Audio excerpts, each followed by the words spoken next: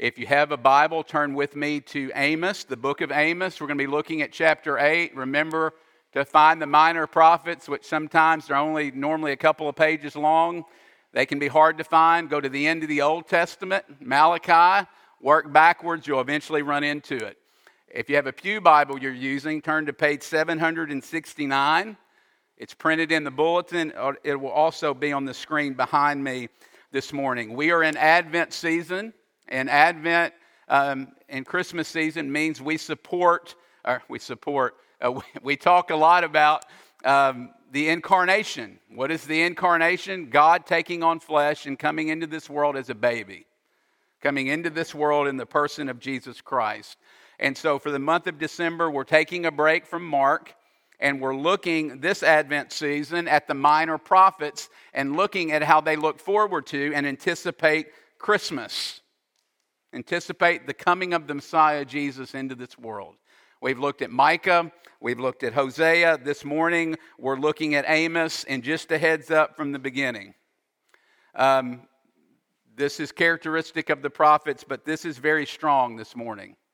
As I was getting into this week, I thought, I've got to preach this.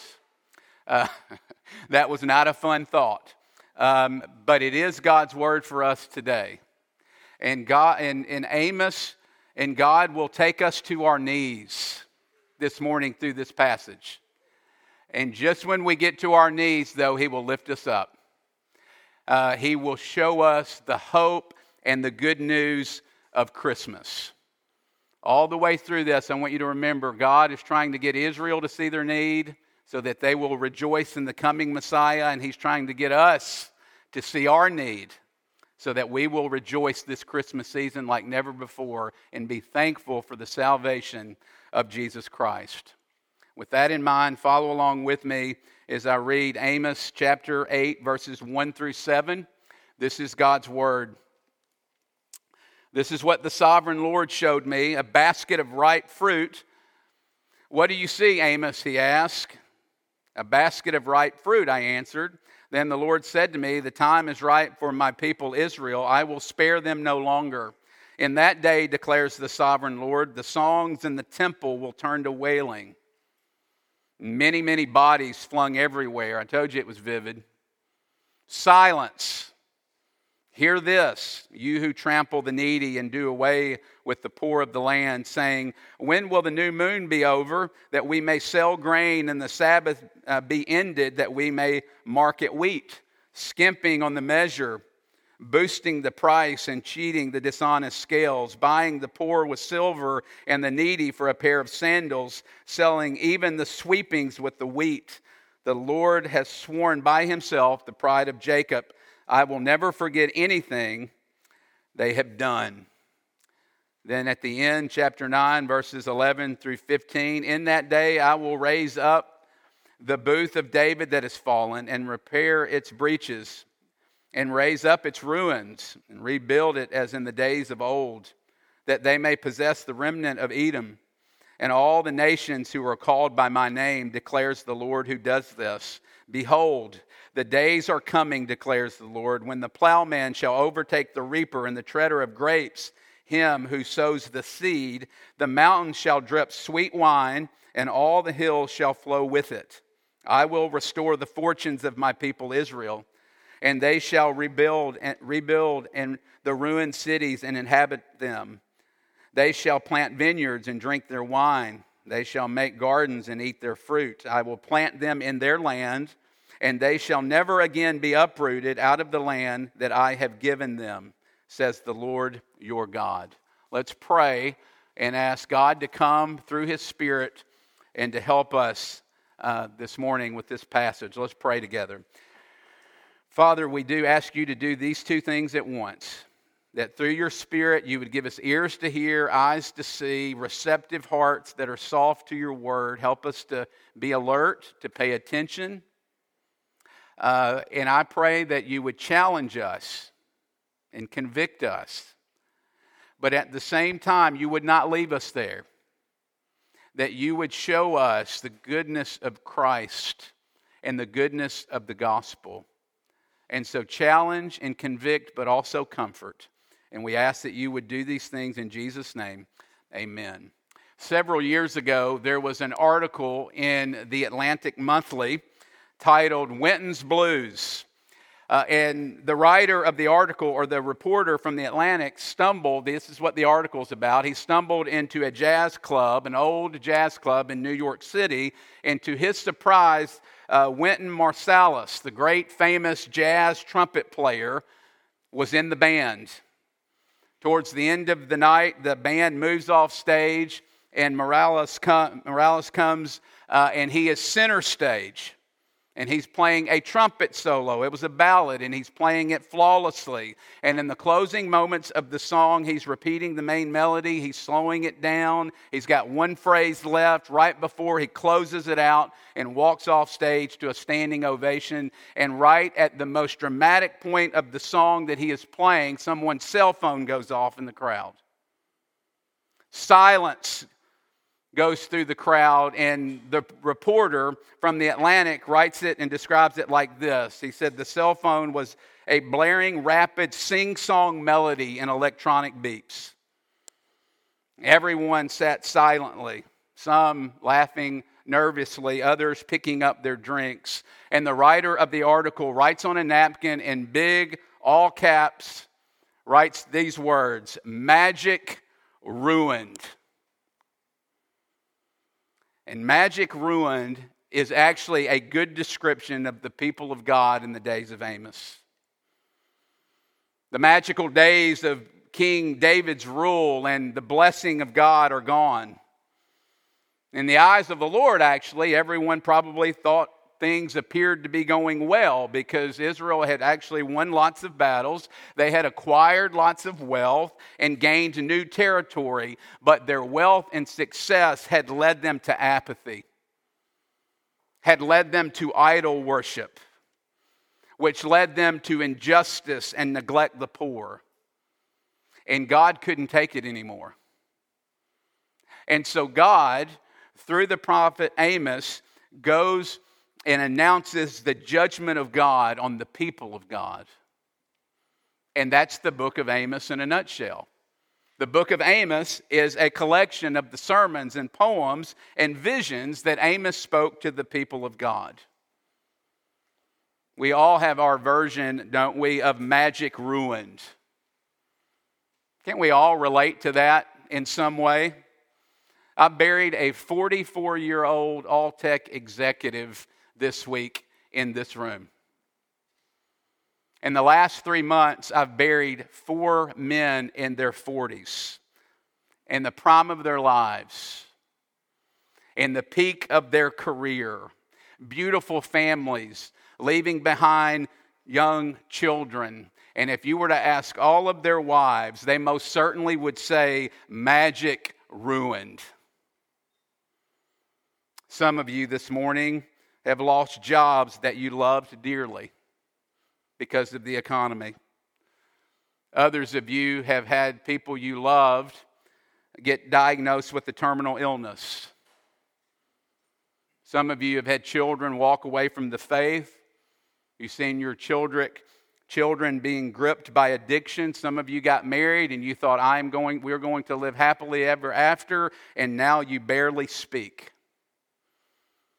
Every time, this time of year, some of you weep as you hear about families buying gifts for their children and the activity of a home on Christmas Day, and you weep because your home is empty, because you can't have children.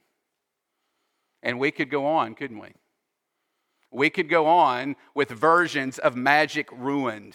And we think in moments like this, and in moments like I've described, is there anyone who can bring back the magic? Is there anyone who can come and fix the ruin and the brokenness of the world and make the sadness go away? Well, believe it or not, there is.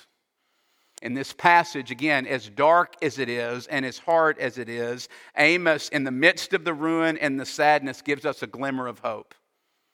And it's not Christmas lights, and it's not garland for our mantles, and it's not blow-ups for our front yard. God, through the prophet Amos, promises Christmas.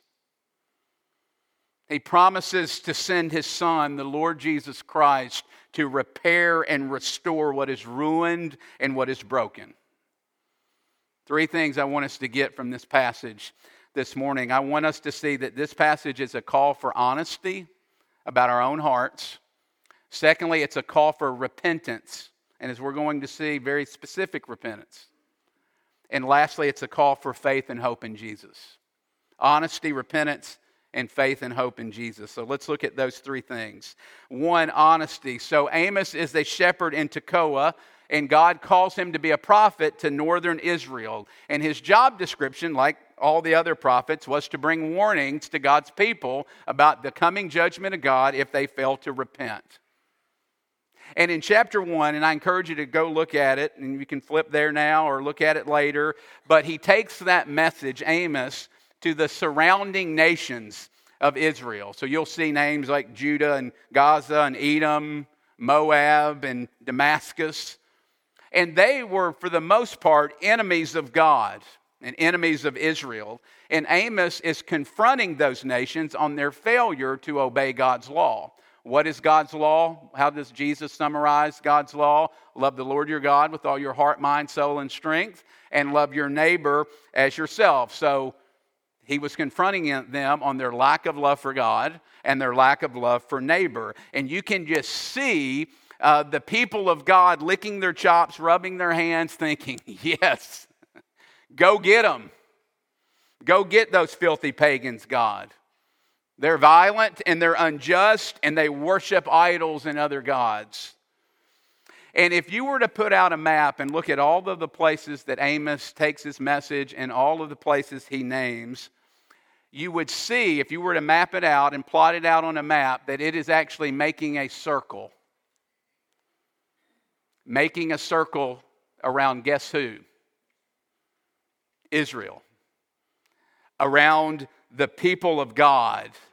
They are the center of the bullseye. They are the center of the target.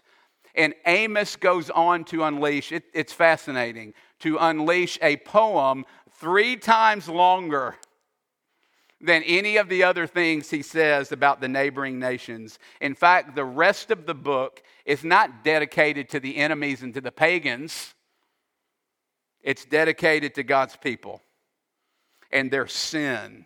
He's dealing not with the pagans and their issues, but the people of God and their issues. And it's brilliant if you think about it, what Amos is doing. He's getting the people of God to agree that the other nations around them are guilty and should be judged for their oppression and rebellion against God. And then he turns it on them on a dime.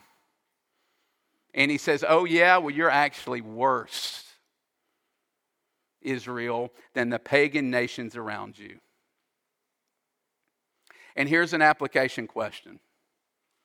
Have we come face to face with what Amos is calling the Israelites to see? Again, he's trying to get them to see their sin so that they'll run to him as their only hope. And God is trying to get us to see our sin so that we'll run to Jesus as our only hope. And what he's doing here is he is saying the reality of the problem is not out there, that the reality of the problem is actually you. Let me ask it another way. What do you think, or who do you think is the primary problem in your life or in the world? You know what I normally say? I normally go to things like it's the media, or it's the culture, or we say things like politics, or we say things like corporate America, or we say things like it's the sexually immoral. Or maybe for you, it's your spouse, you would say. Or it's your coworkers or your children. And God is saying very clearly here, it's not them, it's you. It's easy for us, isn't it? It's so easy for me. And it's easy for all of us to be blinded by our own sin. We don't see ourselves objectively. Jesus says in Matthew chapter 5, why do you notice the speck of sawdust? This is what we do. the speck of sawdust in our brother or sister's eye, yet we ignore the plank in our own. And one of the gifts God gives his people is Amos. Do you have an Amos in your life? Do you have someone who will speak the truth in love and help you see your blind spots? We've all got them. Better yet, do you have someone that will do that for you, that loves you enough? But at the same time, are you that for someone else? We need it because we are so prone. Think about Israel. They couldn't see it. And it took a prophet to help point it out to them, and they still didn't see it. We're so prone to blame our sin and failures on everyone else around us. And really the question of the sermon is, will we listen?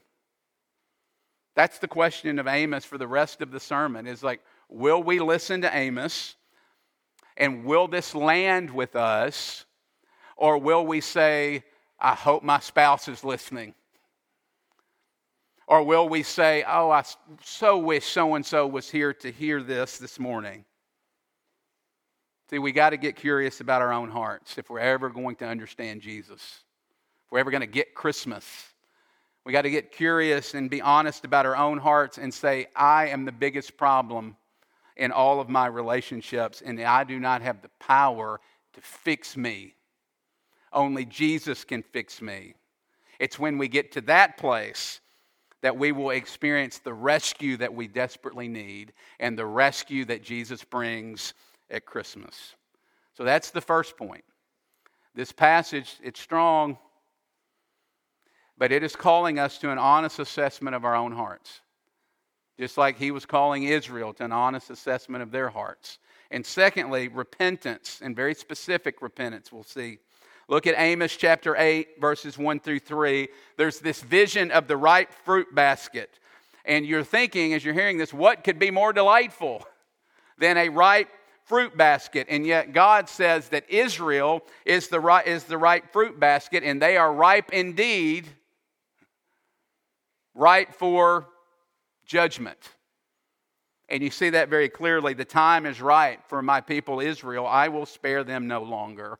And then in verse 4 through 6, he goes on to give us the reasons he is bringing judgment against them. And he mentions two things. One of them is their neglect towards God and their lack of love and their apathy towards God.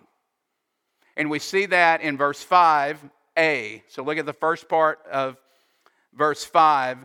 When will the new moon, that was a religious holiday, when will it be over that we may sell grain and the Sabbath be ended that we may market wheat? And so here's the picture. Outwardly religious. They observed the Sabbath. They were here on Sunday mornings. They observed all the religious holidays and celebrated them. They did not miss a one, but the entire time they're in their religious festivals and the entire time they're in their worship service, they're doing this number. When can I get out of here? When can I get on with making money? When can I get on with living my life? I've got places to go and people to see and things to do. In other words, they're giving lip service to God, but their hearts are far from Him. And the question is, how do we do this? Do we ever do that in worship? More specifically, what preoccupies your thoughts in worship? Is it God or is it something else? Tim Keller says that one of the ways that you can identify your real God is to look at what preoccupies your daydreams.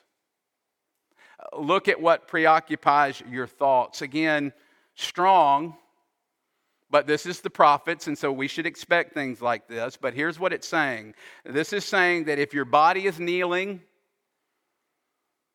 if you're standing in worship, if your eyes are reading the Bible, your mouth is going through and reciting the liturgy and you're singing the songs, but your heart is always elsewhere, then God doesn't like that. In fact, we could even say He hates that. The other thing we see here in that's bringing the judgment of God is not only the neglect and apathy towards God, but also we see here the neglect for the poor. And again, I think this is important to point out, is Israel during this time was a season of great prosperity. They were gaining more land and winning battles and increasing their wealth. And so we would look at them and probably everyone around them and say, they've got it going on. God's with them. They must have God's favor. And yet God says, I'm coming to judge you for the ways that you're using your wealth and the ways that you're using your prosperity. And that's what he gets at the second part of verse 5 and verse 6. Here's the picture to sum it up. The people, through weighted scales, were misleading the buyers into thinking that what they were buying weighed more than it actually did. So they were actually making more money. And if that failed, then the merchants would include a little dirt or a little weight in the bottom of the sack, the grain sack, so that it would not cost as much to fill the sack up with the good wheat and the grade A wheat. And so to summarize, they were greedy. They were selfish. And the people of God were actually robbing the poor in order to increase their wealth. And then the question is why does God care about this so much? Why would he make such a big deal? Well, because think about who God is. Think about Jesus. He came into this world without a penny to his name. And he died naked. And he had to be buried in a borrowed tomb. He had nothing. So God is poor. And so he identifies with the poor and the needy, and he loves them. And we see that, and we could name 1,000 verses in the scriptures to back that up. And so he had these laws about generosity and about how the people of God should treat the poor. And they were to help the poor rather than take advantage of them. And God is so upset by this. Look at verse 7. He's so upset that he says, I will never forget anything that they have done. And again, I think we need to keep coming back to this. This is not for the pagans. He's saying this to the people of God. And another reason why he's so serious about our treatment for the poor, widow, orphan, and outcast is because it is a reflection of God's love towards us. And so anytime we see someone that is in need, anytime we see an orphan or someone who is poor around us, it should be a mirror that reflects back on ourselves. Because think about the gospel. The very heart of the gospel of Jesus Christ is what? You were spiritually poor. Spiritually speaking, you didn't have a penny to your name. And God, through Christ, made you rich and gave you an inheritance that cannot be touched. Think about it in terms of being an orphan. That's what the Bible says, that we are we're spiritual orphans. And what does God do through Jesus? He brings us in. He brings us into his family. And what is the result? The result, and this is what God is getting at, is it should be open hands. And it should be generosity and compassion towards people who are less fortunate than us. And so, are you aware economically and socially of the needy people around you? Do we have time in our schedules to love and serve them? Are we generous with our resources that God has graciously lavished on us? And again, I've got to stay in this text all week, and so I'm preaching to myself, number one. Where do I need to repent? Where do we need to repent this morning of what God is showing us? You see, compassion for the poor and generosity are sure signs that we are starting to grasp the gospel of grace in our lives. Lastly, y'all ready for some good news? Told you he was going to take us to our knees. But he ends with good news, with gospel hope. And that's what we see. Faith and hope is what this passage calls us to. So look at chapter 9, verses 11 through 15. It's interesting. 40 years after this prophecy, it became a reality.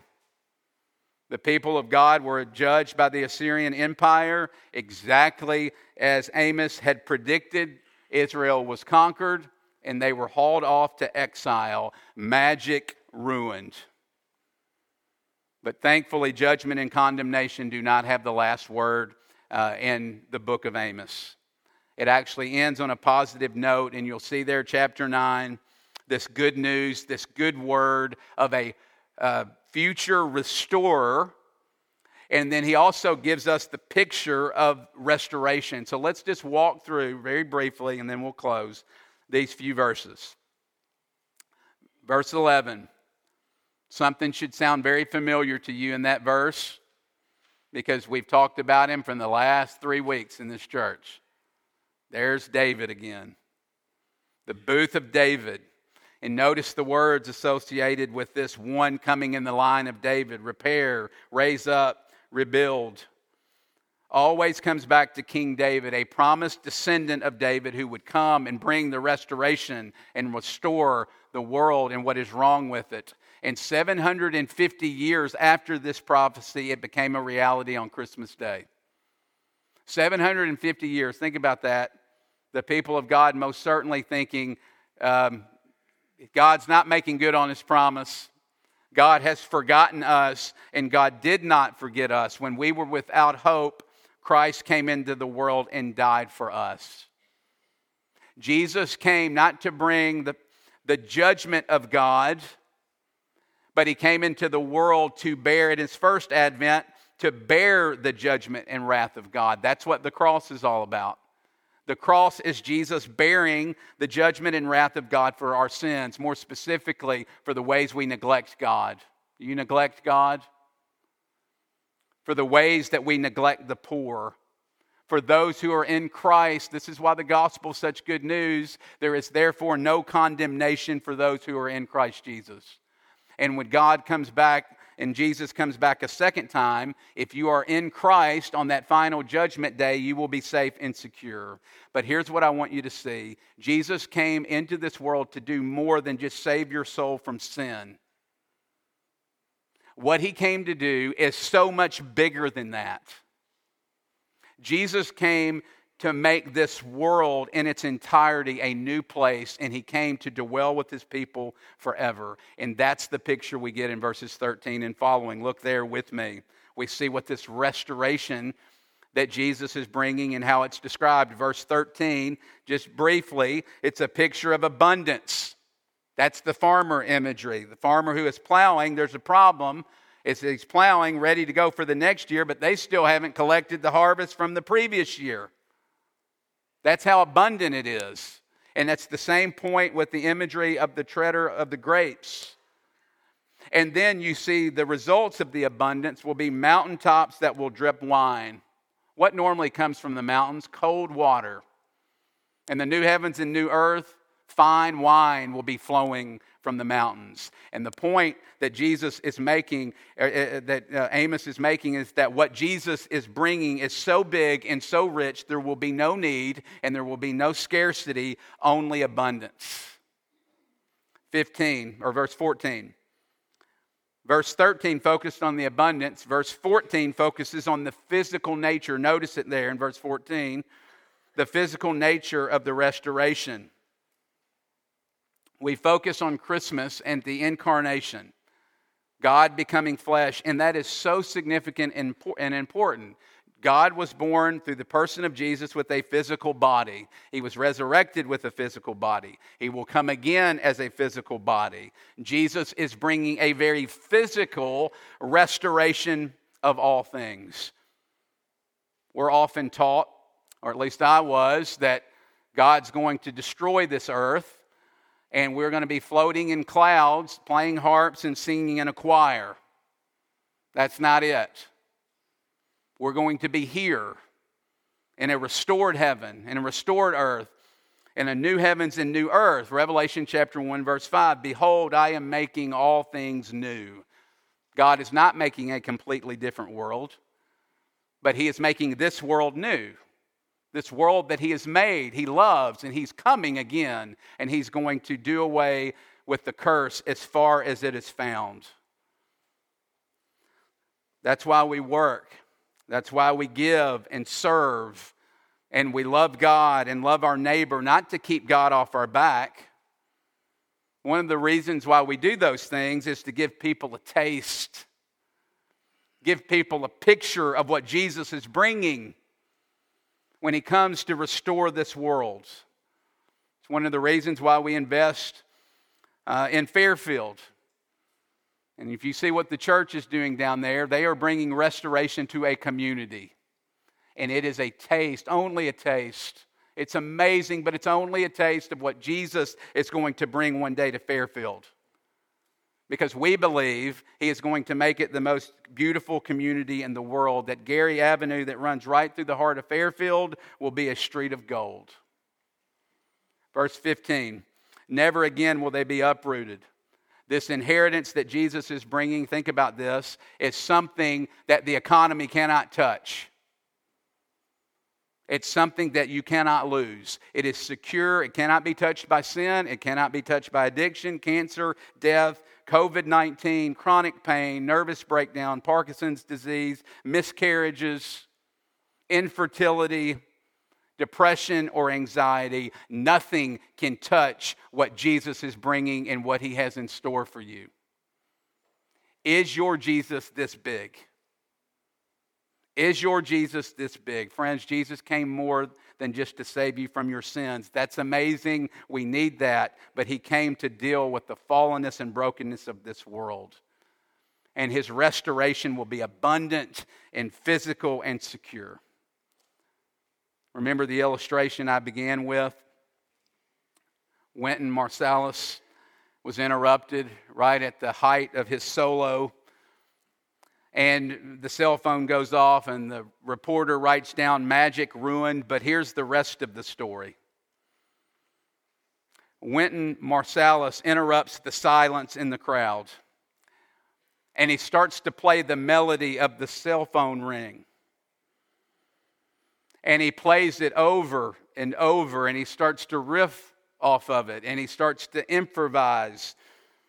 And he starts to change the key, and he starts to take the tempo up and to take the tempo down. And in a few minutes later, he has woven the cell phone ring and the tone back into the original song he was playing when he was interrupted. And he plays the last three notes, and then he closes the song. You see, the magic was not ruined, because there was a master musician who took the silly ringtone, who took the chaotic ringtone, and he wove it back in to the music and made it something beautiful. That's the hope of Christmas. That's what we celebrate here this morning, is that Jesus is the master restorer. And He takes all the broken places of our lives and all of our sadness and all of the chaos and the ruin, and He weaves it back through into the music, so to speak, and into His story, and makes it into something beautiful. Amen? Let's pray. Father, thank You for the hope of Christmas. Thank You for sending Jesus to save us, but also to restore all things and to make them new. May we rejoice in these promises of the gospel this morning. Forgive us for the ways that we fail to love You and love our neighbor. We thank You that Jesus forgives us of our sins. Would You bring about repentance in our lives over those things so that we might change and be more like You? Convince us this morning of Your love and care for us. Give us hope. In Jesus' name, amen.